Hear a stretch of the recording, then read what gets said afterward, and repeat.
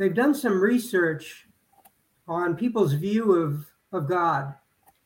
And what's interesting is even with the research that looks at people who believe in God, only 25% believe that God is a God of love who cares about them. Welcome to the Add Value to Entrepreneurs podcast, the place where we help entrepreneurs to not hate their boss.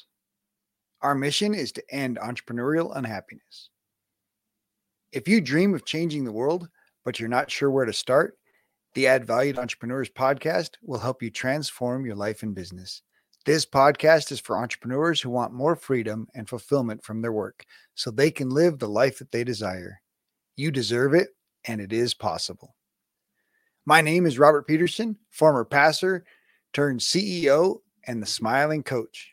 I believe that success without happiness is failing, but there is hope. Join us each week as we bring you an inspiring leader or message to help you. Thanks for investing time with us today. Another exciting day here on the Add Value to Entrepreneurs podcast. Today we're talking with Dr. Bill Bergman, who has spent the last 50 years refining a medical practice that was different. He has found ways to integrate natural medicine and nutrition with stress management, creating incredible results for his patients. He seeks to educate both patients and the medical industry about the power of holistic health and how much the mind can help in healing and wellness. Dr. Bill Bergman and Robert talk about holistic approaches to health and how science is now showing the importance of stress management as a part of patient care, the importance of the spiritual element in the healing process, and how a focus on mind, body, and spirit leads to better health. If you're an entrepreneur who started their business with a purpose and a passion that has been lost in the busyness of the daily grind, we get it. That is why we've opened up our free strategy calls. A lot of entrepreneurs, probably including you, just want a sense of clarity on the barriers holding them back that you need to overcome in order to accelerate your growth and achieve your dreams. These short 30-minute calls give you a chance to work with one of our coaches without any commitment or pressure. Scheduling is easy. Just go to smilingcall.com. Let's jump on a call and get you the help and clarity you need. Select a time and let's build your business. It's time for you to add value. Well, Dr. Bergman, thank you so much for taking the time to join us today. Looking forward to a wonderful conversation. Wonderful to be here with you, Robert, and very, very happy to be able to be of value, I hope, to your audience. Well, thank you. Well, first I want to express gratitude to Sarah Davenport for introducing us and making it possible for me to know and learn about you. So thank you to Sarah. And I typically let each guest just share their own kind of entrepreneurial journey and what's led them to serving people in the way that they're serving them now. Yeah, well, I was trained as a medical doctor at medical school at Columbia University, College of Physicians and Surgeons. I graduated in 1970, so I've been in the medical and healthcare field for quite a while, more than 50 years. And I took a very early interest in what we now refer to as holistic, integrative medicine. Actually, when I was in medical school, I was originally going to Columbia, to the medical school there, to become an eye surgeon. They have a great eye institute. But during my third year of medical school, when we leave the classrooms and actually go into the wards of the hospital, that was Presbyterian Hospital. Now it's New York Presbyterian Hospital, the Upper West Side of Manhattan. From the classrooms to the hospital, we're kind of assigned a medical preceptor. This is an older professor of medicine, someone on the faculty, who kind of takes us around and shows us what it is to be actually in the practice of medicine and not just the study of it. And my preceptor, Dr. Albert Grokest, he was a wonderful gentleman. He was a specialist in rheumatoid arthritis and autoimmune illness. He was doing some outstanding research at that time. And he brought us through the wards of the hospital and showed us physical examination and analysis of the laboratory values and the history taking. And these were seriously ill people. They were in the hospital, so these were serious cases of of arthritis and the autoimmune form of that. And one afternoon, he gathered us together, our little group of 7 or 8 third-year medical students, and he sat us down and he said, "Never forget that this is a psychosomatic illness." And I was absolutely stunned.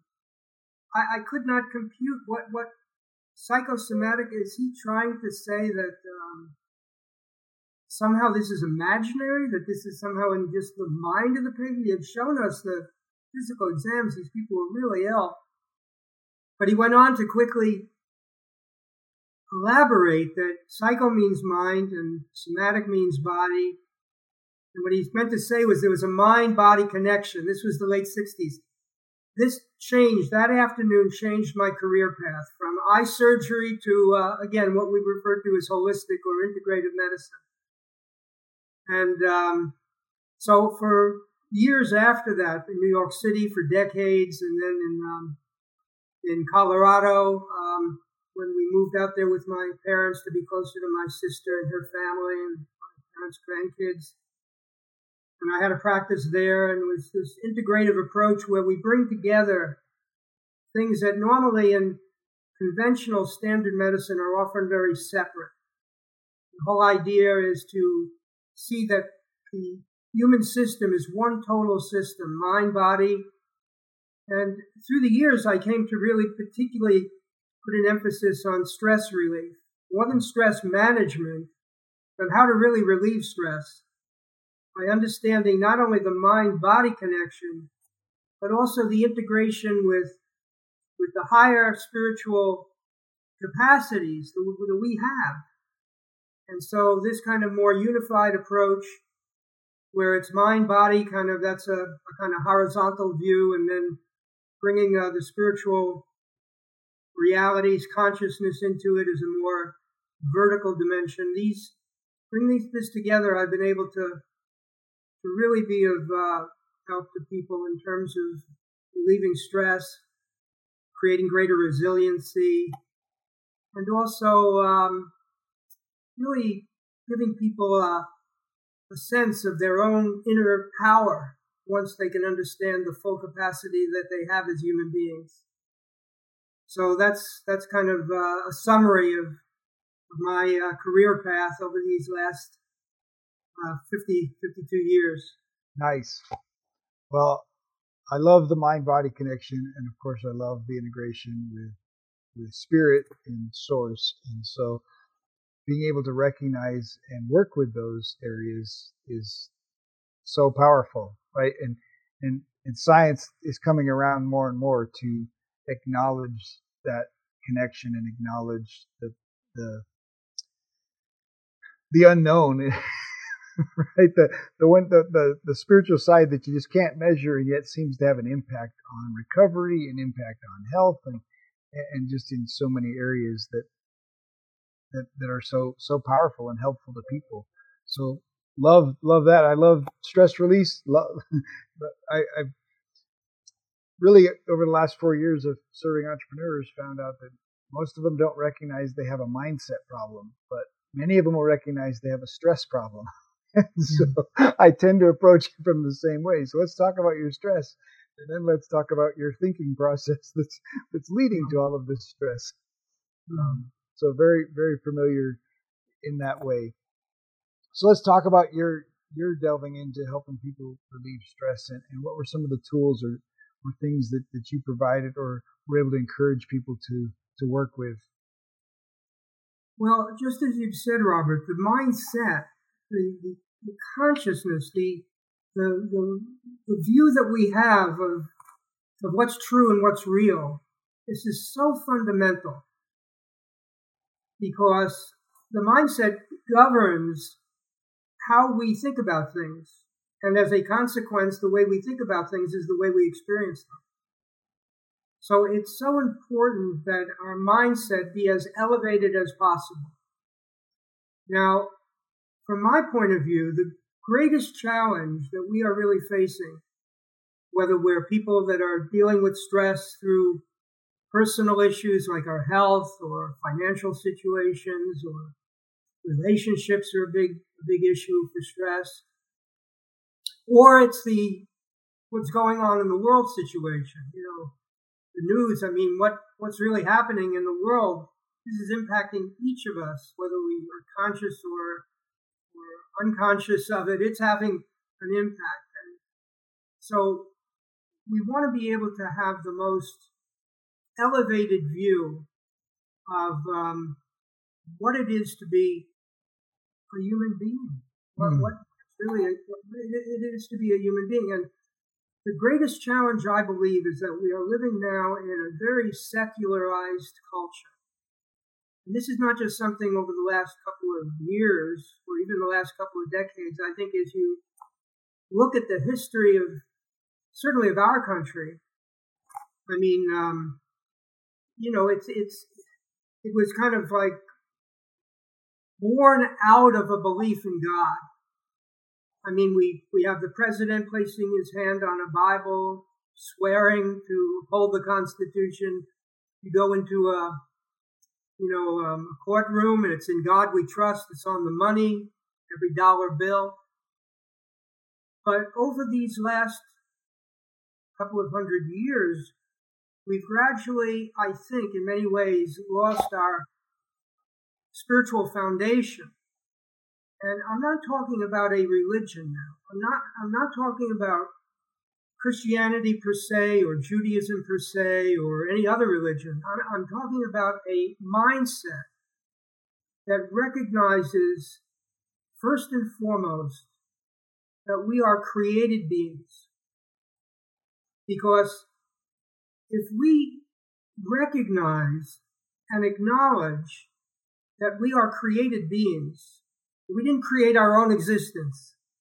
We didn't decide we're going to come into this world and have this life. We have choices once we're here. We have free will. But we didn't create our existence. We are created beings. As soon as a person recognizes we are created, there has to be a creator. You cannot have a creation. You can't be created without there being a creator. It's like a piece of artistic work, the painting, the beautiful, Sistine Chapel painting of Michelangelo. You can't have that without you can't have the painting without the painter. You can't have the beautiful artwork without the artist. So we're created.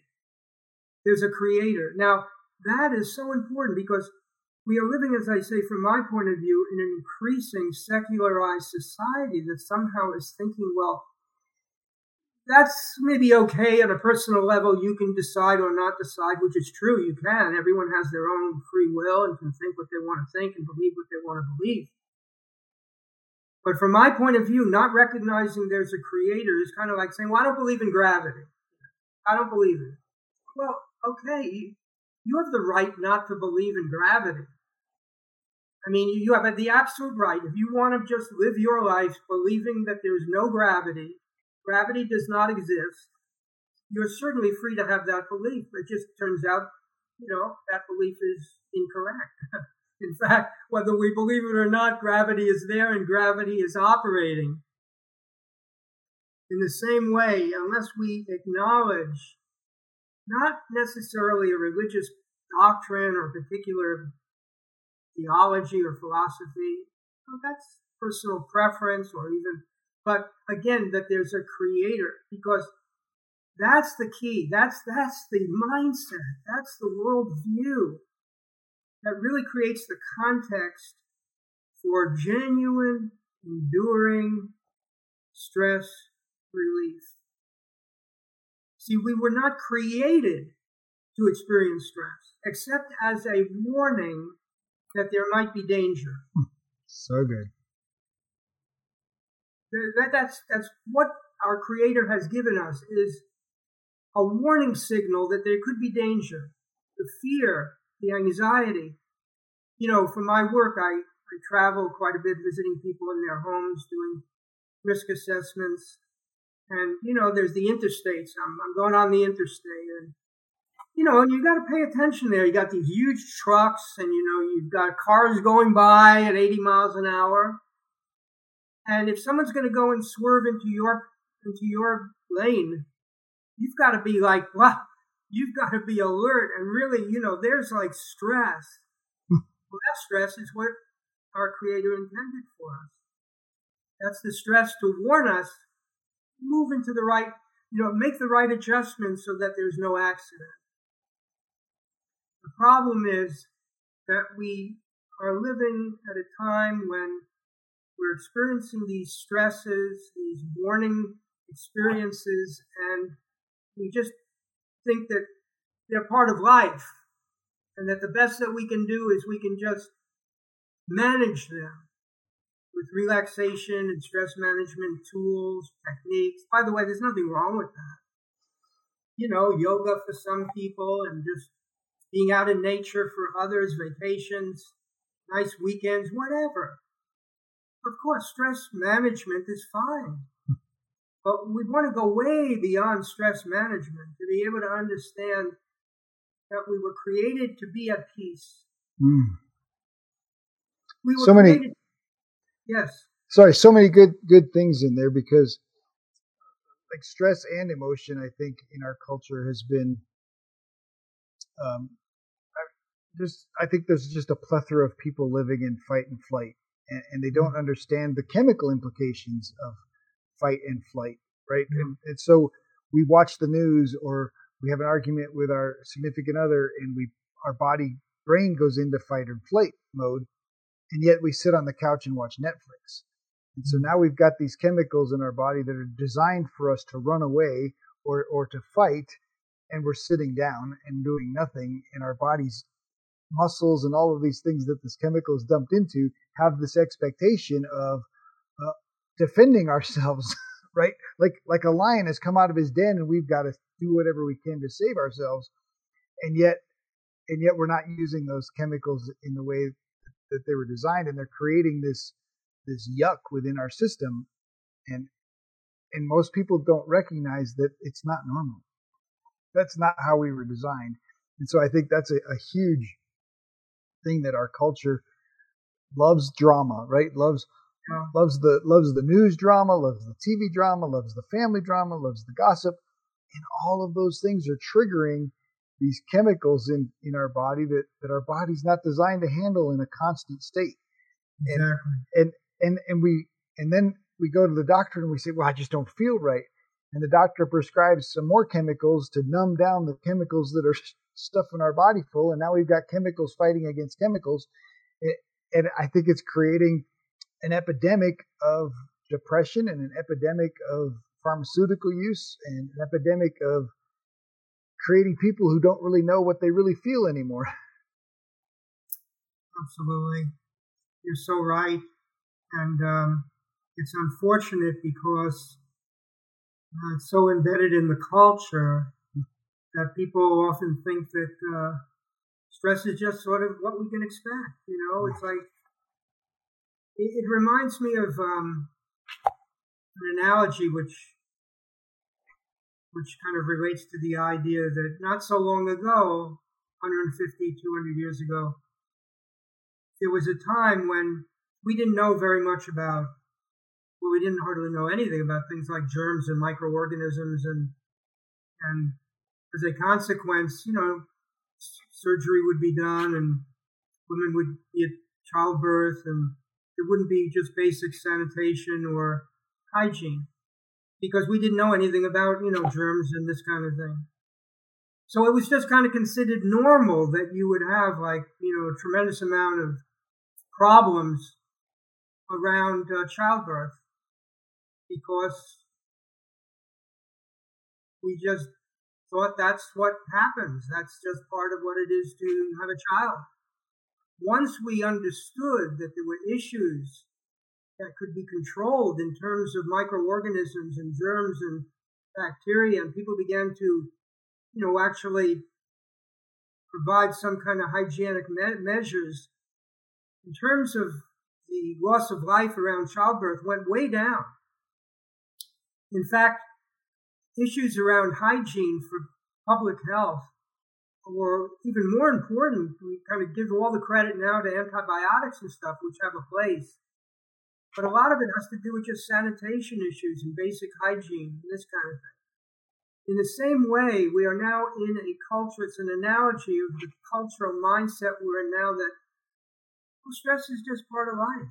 It's like things that are happening, they can't really be avoided, or maybe they could be avoided. And let's say I changed the relationship, hope for a better relationship. I changed the work situation, maybe I'll have a better work situation. Or we just think the best we can do is just manage the stress.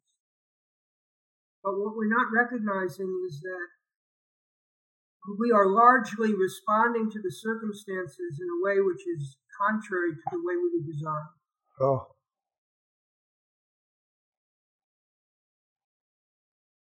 We were designed to be able to experience the stressful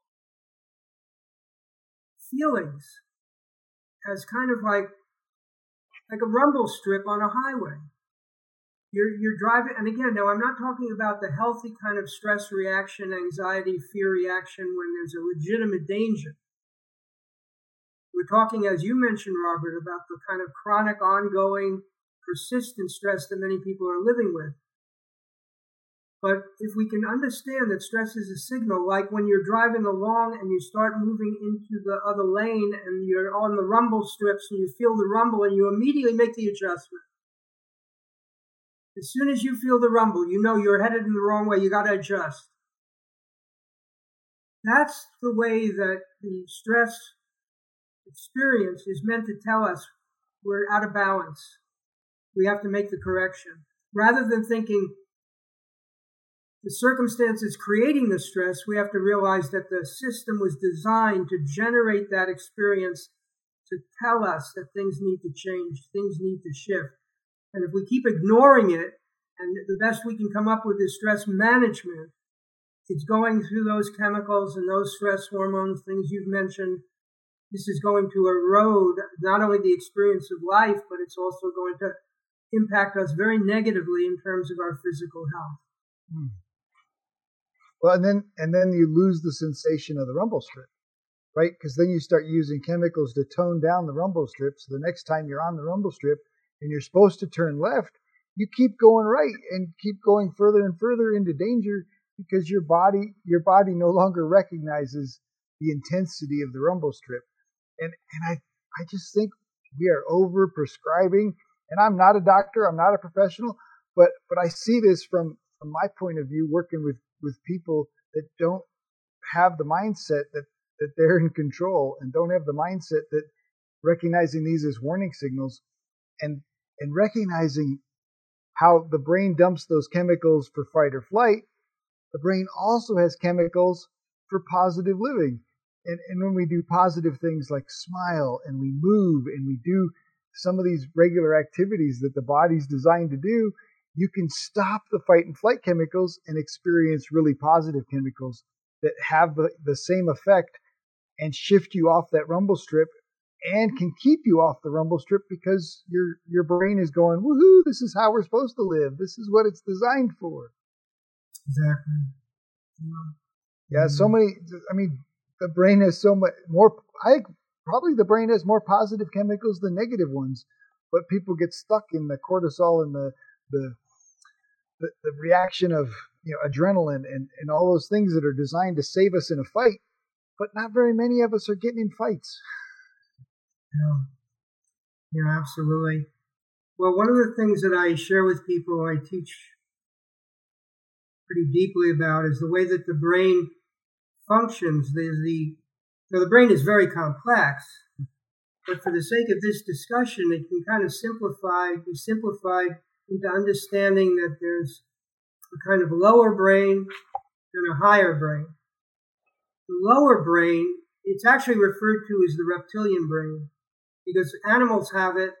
It's the part of the brain that we have as humans, which functions like it does in animals to just have us survive.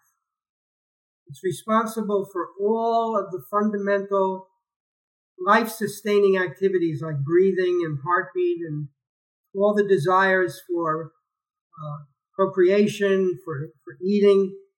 All of this generally comes from impulses from the lower brain. And the lower brain is organized around one thing and one thing alone: survival. And animals, they have that. It's like instinctive, but that's generally all they have. Now, as human beings, particularly as human beings created in the image of our Creator, we have above it, in the higher area of the skull, we have what's called the cerebral cortex.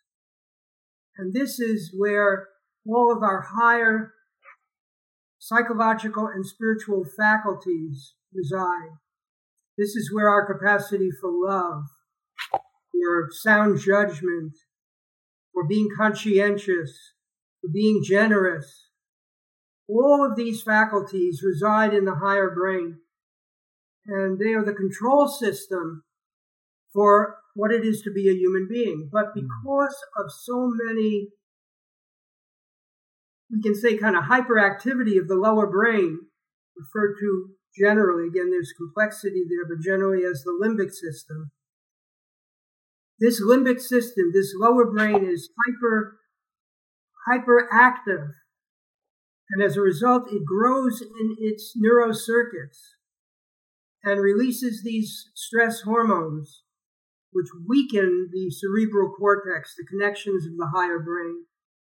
So rather than the higher brain being in control and in balance with the lower brain begins to assert much more activity. And in some people, it can actually take over their life. And I have to say, it's not an easy thing to think about, but people can behave like animals because it's like they're no conscience.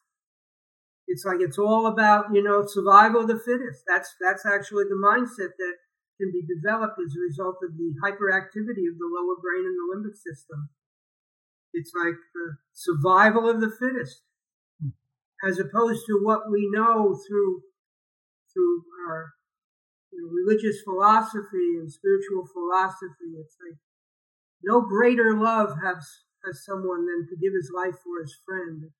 That's like the higher cerebral cortex, the higher cortical functions of the brain, what it is to be a human being. An animal is like the survival of the fittest, as opposed to living for the sake of others, unselfishness. So we have to restore that balance. And that's going to take more than just stress management. That's going to take a deep understanding of the way in which these neurocircuits, they become conditioned and programmed and strengthened. And we kind of have to weaken the ones that are creating all of this havoc and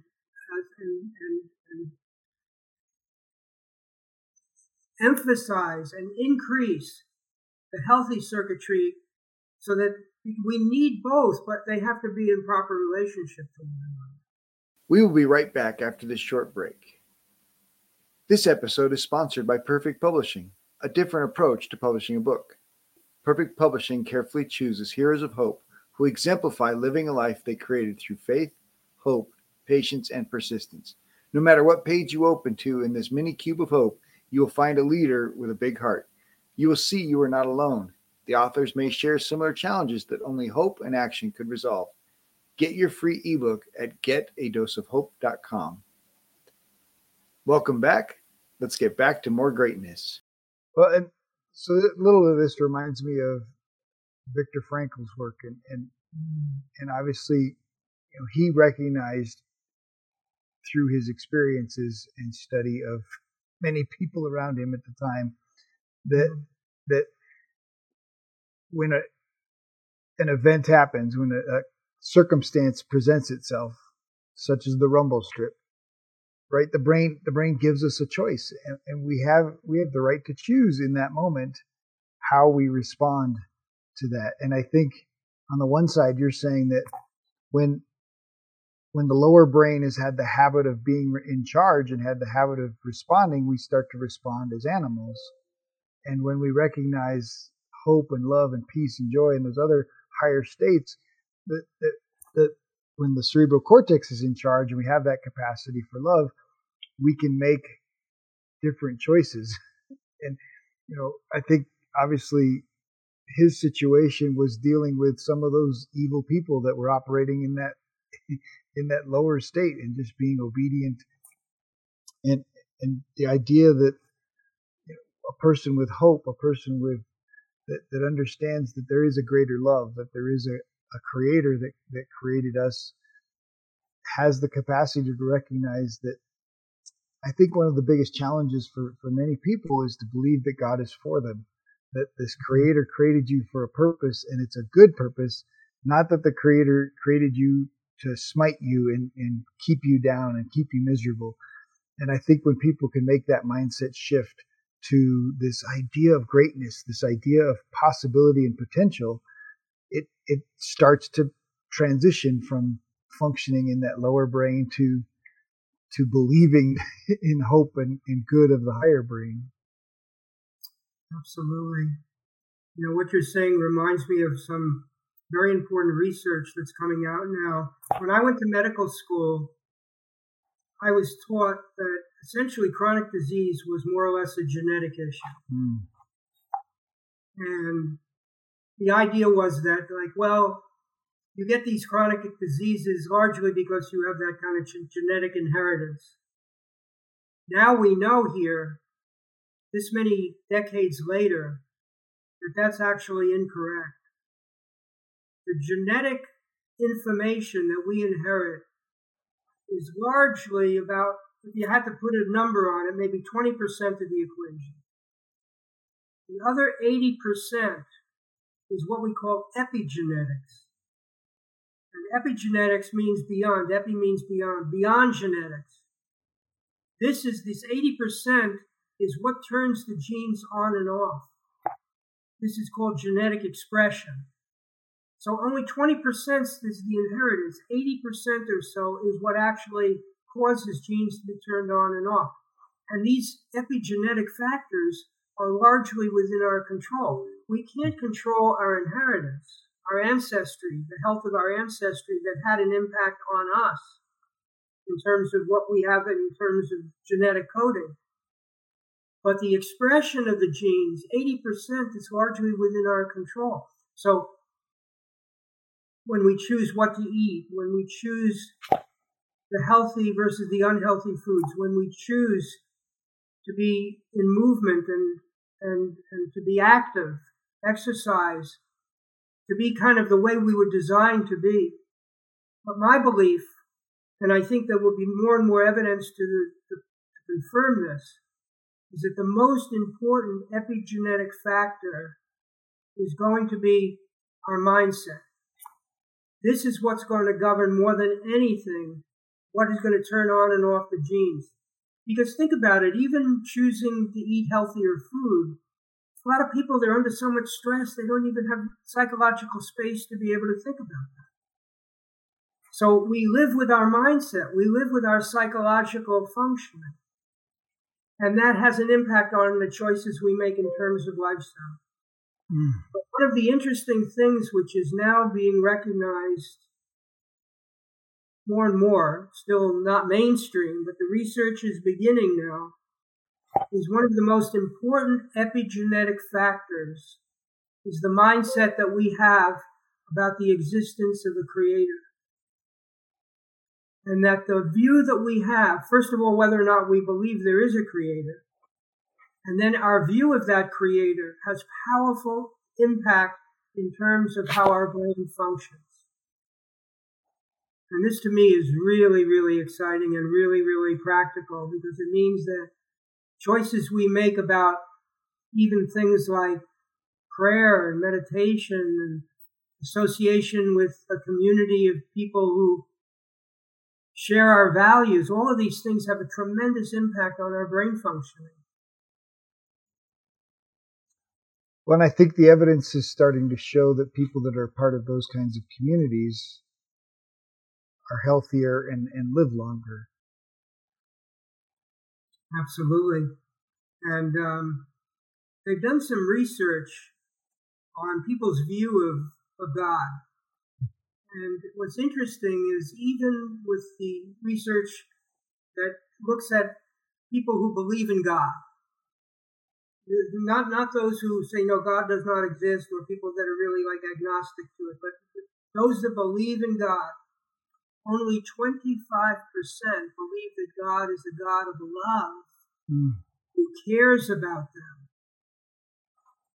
3/4 of the believers, meaning the people who believe in the existence of a creator, believe that God is upset with them, is angry with them, is ready to punish them, all of which activates the limbic system of the lower brain.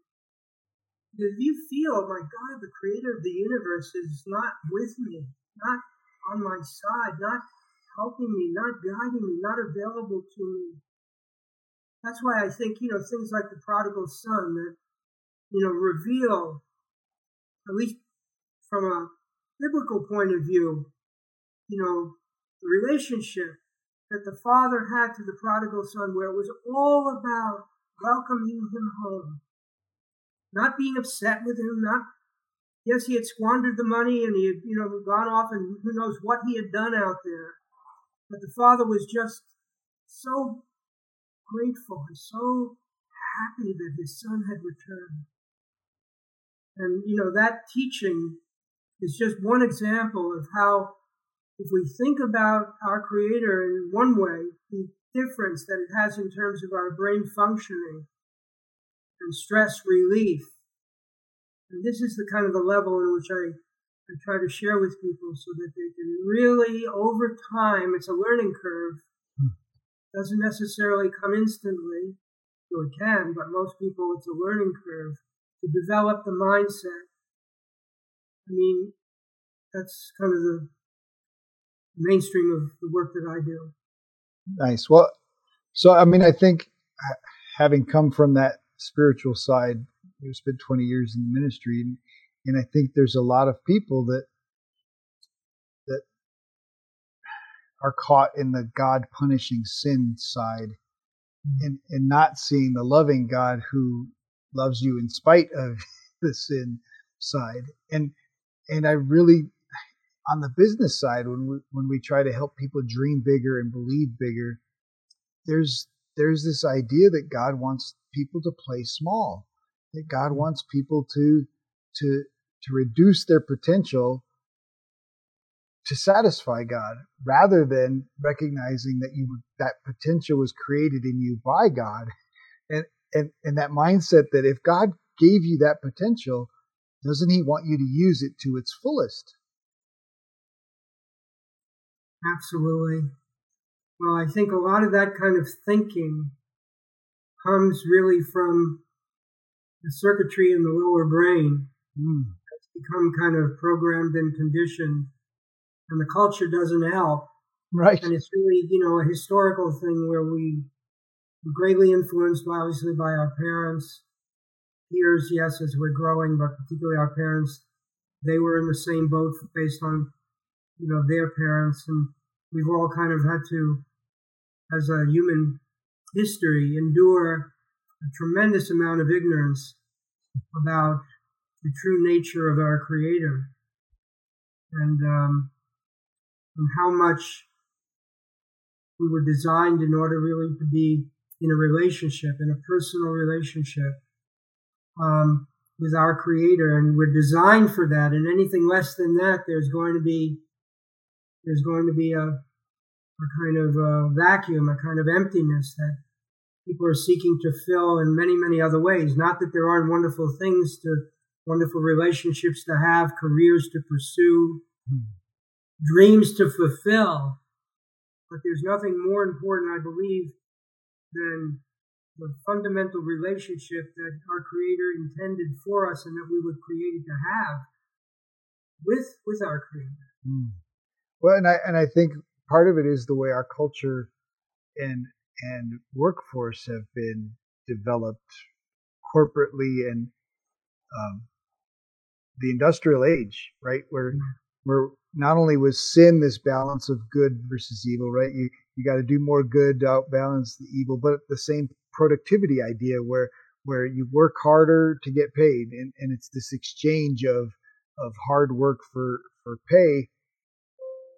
And I think it's a misunderstanding of both the good and bad, and both the idea of exchanging time for money. And really our Creator created us for something so much outside of that measurement.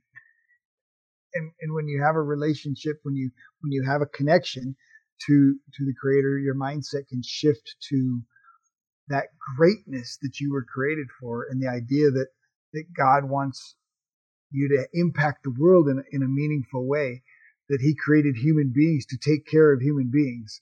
And that when each one of us taps into that great potential that we have within us, incredibly great things can happen for the people that you impact and that you influence, and the lives that you're designed to touch.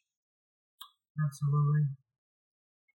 Part of the challenge is that our thinking, we experience our thinking within our own consciousness.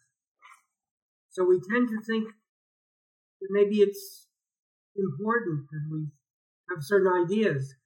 What is even more of a challenge is we can even think a lot of the ideas in our own head and our own consciousness are true. Because somehow we're experiencing it in a certain way that makes it seem as if it's true. But again, coming to the brain science, there's more and more evidence that we are not actually experiencing what's out there. We're experiencing our interpretation of what's out there. So it means that a lot of the experience that we're having around things that we feel are stressful, that we're holding the circumstances responsible for our stress, are really internally generated through our own mind and brain and consciousness, which makes it seem real because that's what we're experiencing. In other words, it's like, you see something, let's say there's something out there. Well, let's take, for example, a beautiful moonlit night. And there it is, it's beautiful nighttime with the moon up there in the sky. It's just over and over, just beautiful, beautiful moon, shining moon, darkened sky. But we know from the science that moon up there is rotating on its axis, revolving around the Earth. The Earth is moving first of all, is revolving around its own axis, and then is rotating around the Earth at 186,000 miles per hour. Now think of this. The moon is revolving and rotating around the Earth, which is rotating and revolving around the sun. All that movement, how are we looking up at the sky with the moon just sitting there? Because it's actually the information from what's out there, in this case the moon, is being totally 100% experienced within our own consciousness. So if we grasp that that's our own mind doing that to something that's out there, to give us an experience of beauty with the moon just sitting up there, but it's actually being created within our own consciousness, then when we're confronted with stress, yes, if it's a legitimate stress that could be dangerous for us, we want to be able to react accordingly. But what if it's just, again, we're misreading, we're misinterpreting what's actually happening, because we can't depend on just our own thoughts and feelings in our consciousness. We have to kind of like put our trust in the wisdom and the love and the goodness beyond us. But in a way, our culture is making us into gods. We're trying to say, well, we can do this on our own. And even people who believe in God, that's a belief, but it's not something that's active in their life. Oh no, lots of folks who claim to be believers and are freaked out and stressed out about so much that's outside of their control.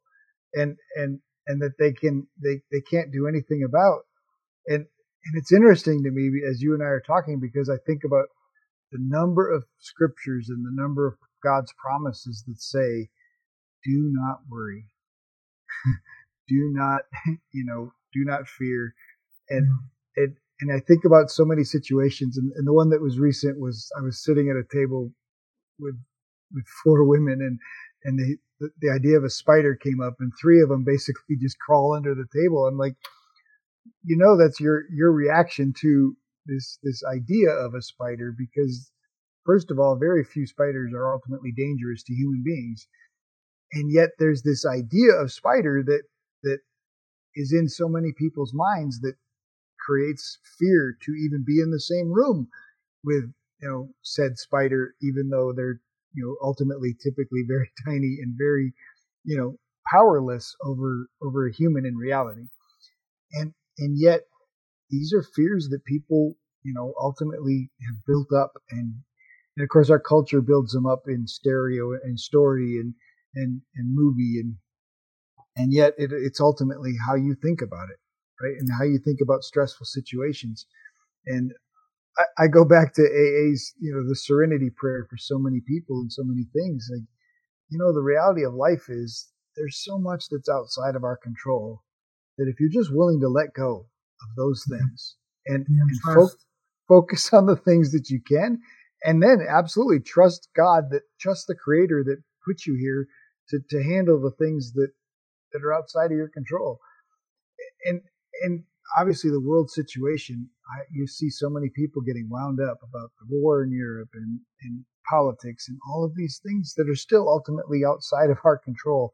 Sure, we can make an impact in tiny little ways, but they can't, those things aren't going to, they're not like a lion outside your door that's going to get off of his chain and eat you at the moment. But that's the way many people are allowing those things to impact their mindset and impact their body. And they're living in this stress and fear and worry and anxiety that is just, our body's just not designed for, like you've said. And the idea that so many people are being controlled by their lower brain, I mean, for me, that's heartbreaking.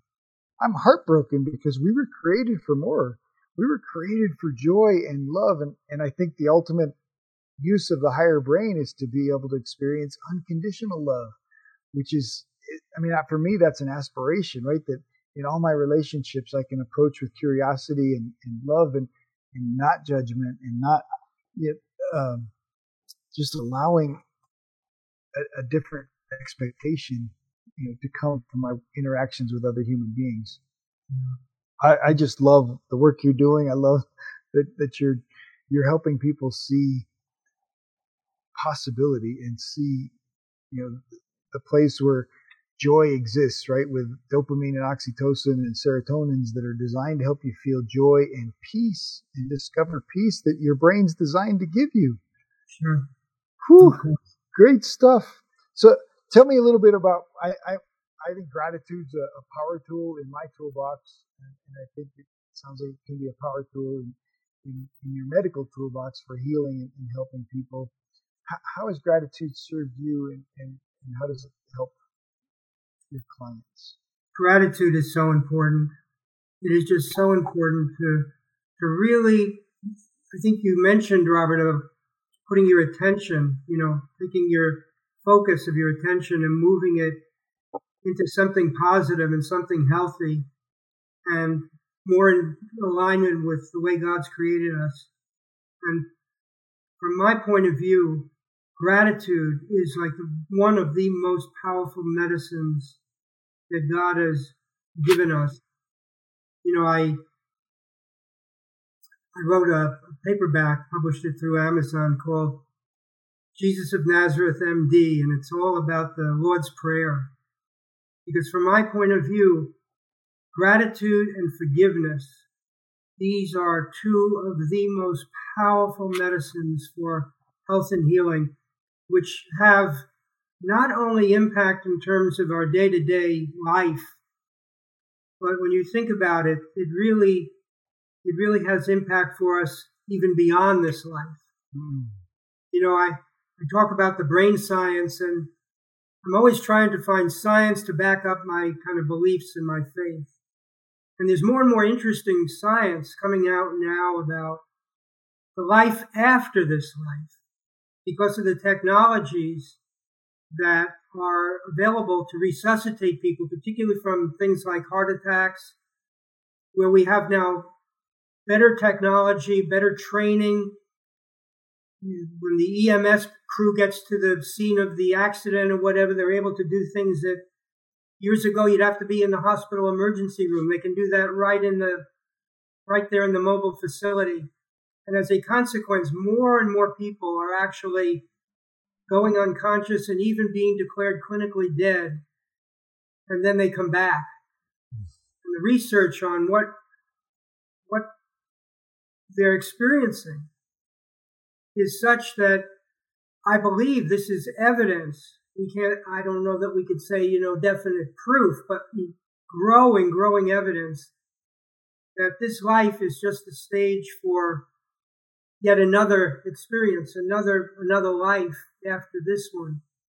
And so the idea of gratitude and forgiveness, it's not just that it improves the quality of our life, our performance, our resiliency here now, which is itself is tremendously valuable, but this carries with it even eternal implications and consequences. So again, it's like I think the priority in a lifestyle is around things like gratitude and forgiveness. So good. Dr. Bergman, thank you so much for taking the time today and just sharing so much wisdom. I typically ask each guest to end the show by sharing with our entrepreneurial audience their words of wisdom. What would you share? Well, I think that's a very important way to try to kind of understand what we've been talking about. It's wisdom. We want freedom. We want freedom to live the life that our Creator intended for us. And in the context of that freedom, then we have our relationships, our career, our health. But it's freedom. And what did we hear? The truth. The truth will set us free. So it's the search for wisdom that we should be giving the highest priority, along with gratitude and forgiveness. It's seeking for wisdom. The stress and all is like static. It's hard to really get the message when we're feeling that kind of even low-grade stress. If we can kind of just tone it down, shift from all of this garbage in our neurology and our lower brain and all, and shift to being grateful, being forgiving. That opens the portal for wisdom to come. And in the wisdom, then we understand, the path that leads us to freedom and well-being. So I would say that one of the priorities of a lifestyle for stress relief and for health and healing is, yes, gratitude and forgiveness, but it's also taking just even, and there's science on this too, there's brain science on this too, even 12, 13, 14, 15 minutes a day where you just sit and contemplate the Creator.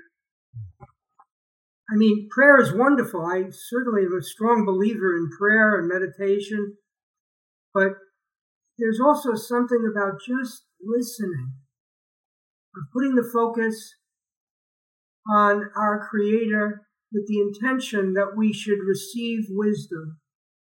We should receive insight. 12, 13, 15 minutes a day, once a day at least, maybe twice a day. Because, again, he said, seek and you will find. Seek it, you'll find it. Knock, it'll be opened. Ask and it will be given. I mean, we have to do something. And if we want wisdom, we have to ask for it. Create some space in our daily life for wisdom to come in. So that's kind of what I try to practice every day myself, Robert. Dr. Bergen, thank you so much for joining me and sharing so much. This has been a wonderful conversation. Thank you. I hope certainly for everyone out there. Take care. This episode is brought to you by Intentional Decisions that Lead to Massive Success. No, those aren't companies promoting our show. They are qualities that you need to build your business and take control of your life. So to help you out, I'm offering my most popular worksheets to help you plan the future you want and audit your calendar today. The best way to get what you want is to know what it is and start making sure that your calendar matches. You can download them free today at addvaluemindset.com. If you will take action by just completing these 2 activities, they will change your life and business. I promise you a new level of results in the coming year. The problem is that we make things so complicated and we lose focus on what is really important. These tools will help you refocus on what matters most. When you align your passion with your purpose in your work, you can be happier and start doing the things you wanted to in the first place, like spending more quality time with the kids.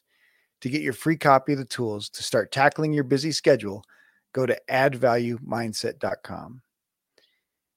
If you enjoy the show, please like, subscribe, leave a review. But most importantly, if you enjoyed this episode, share it with someone who needs to hear it.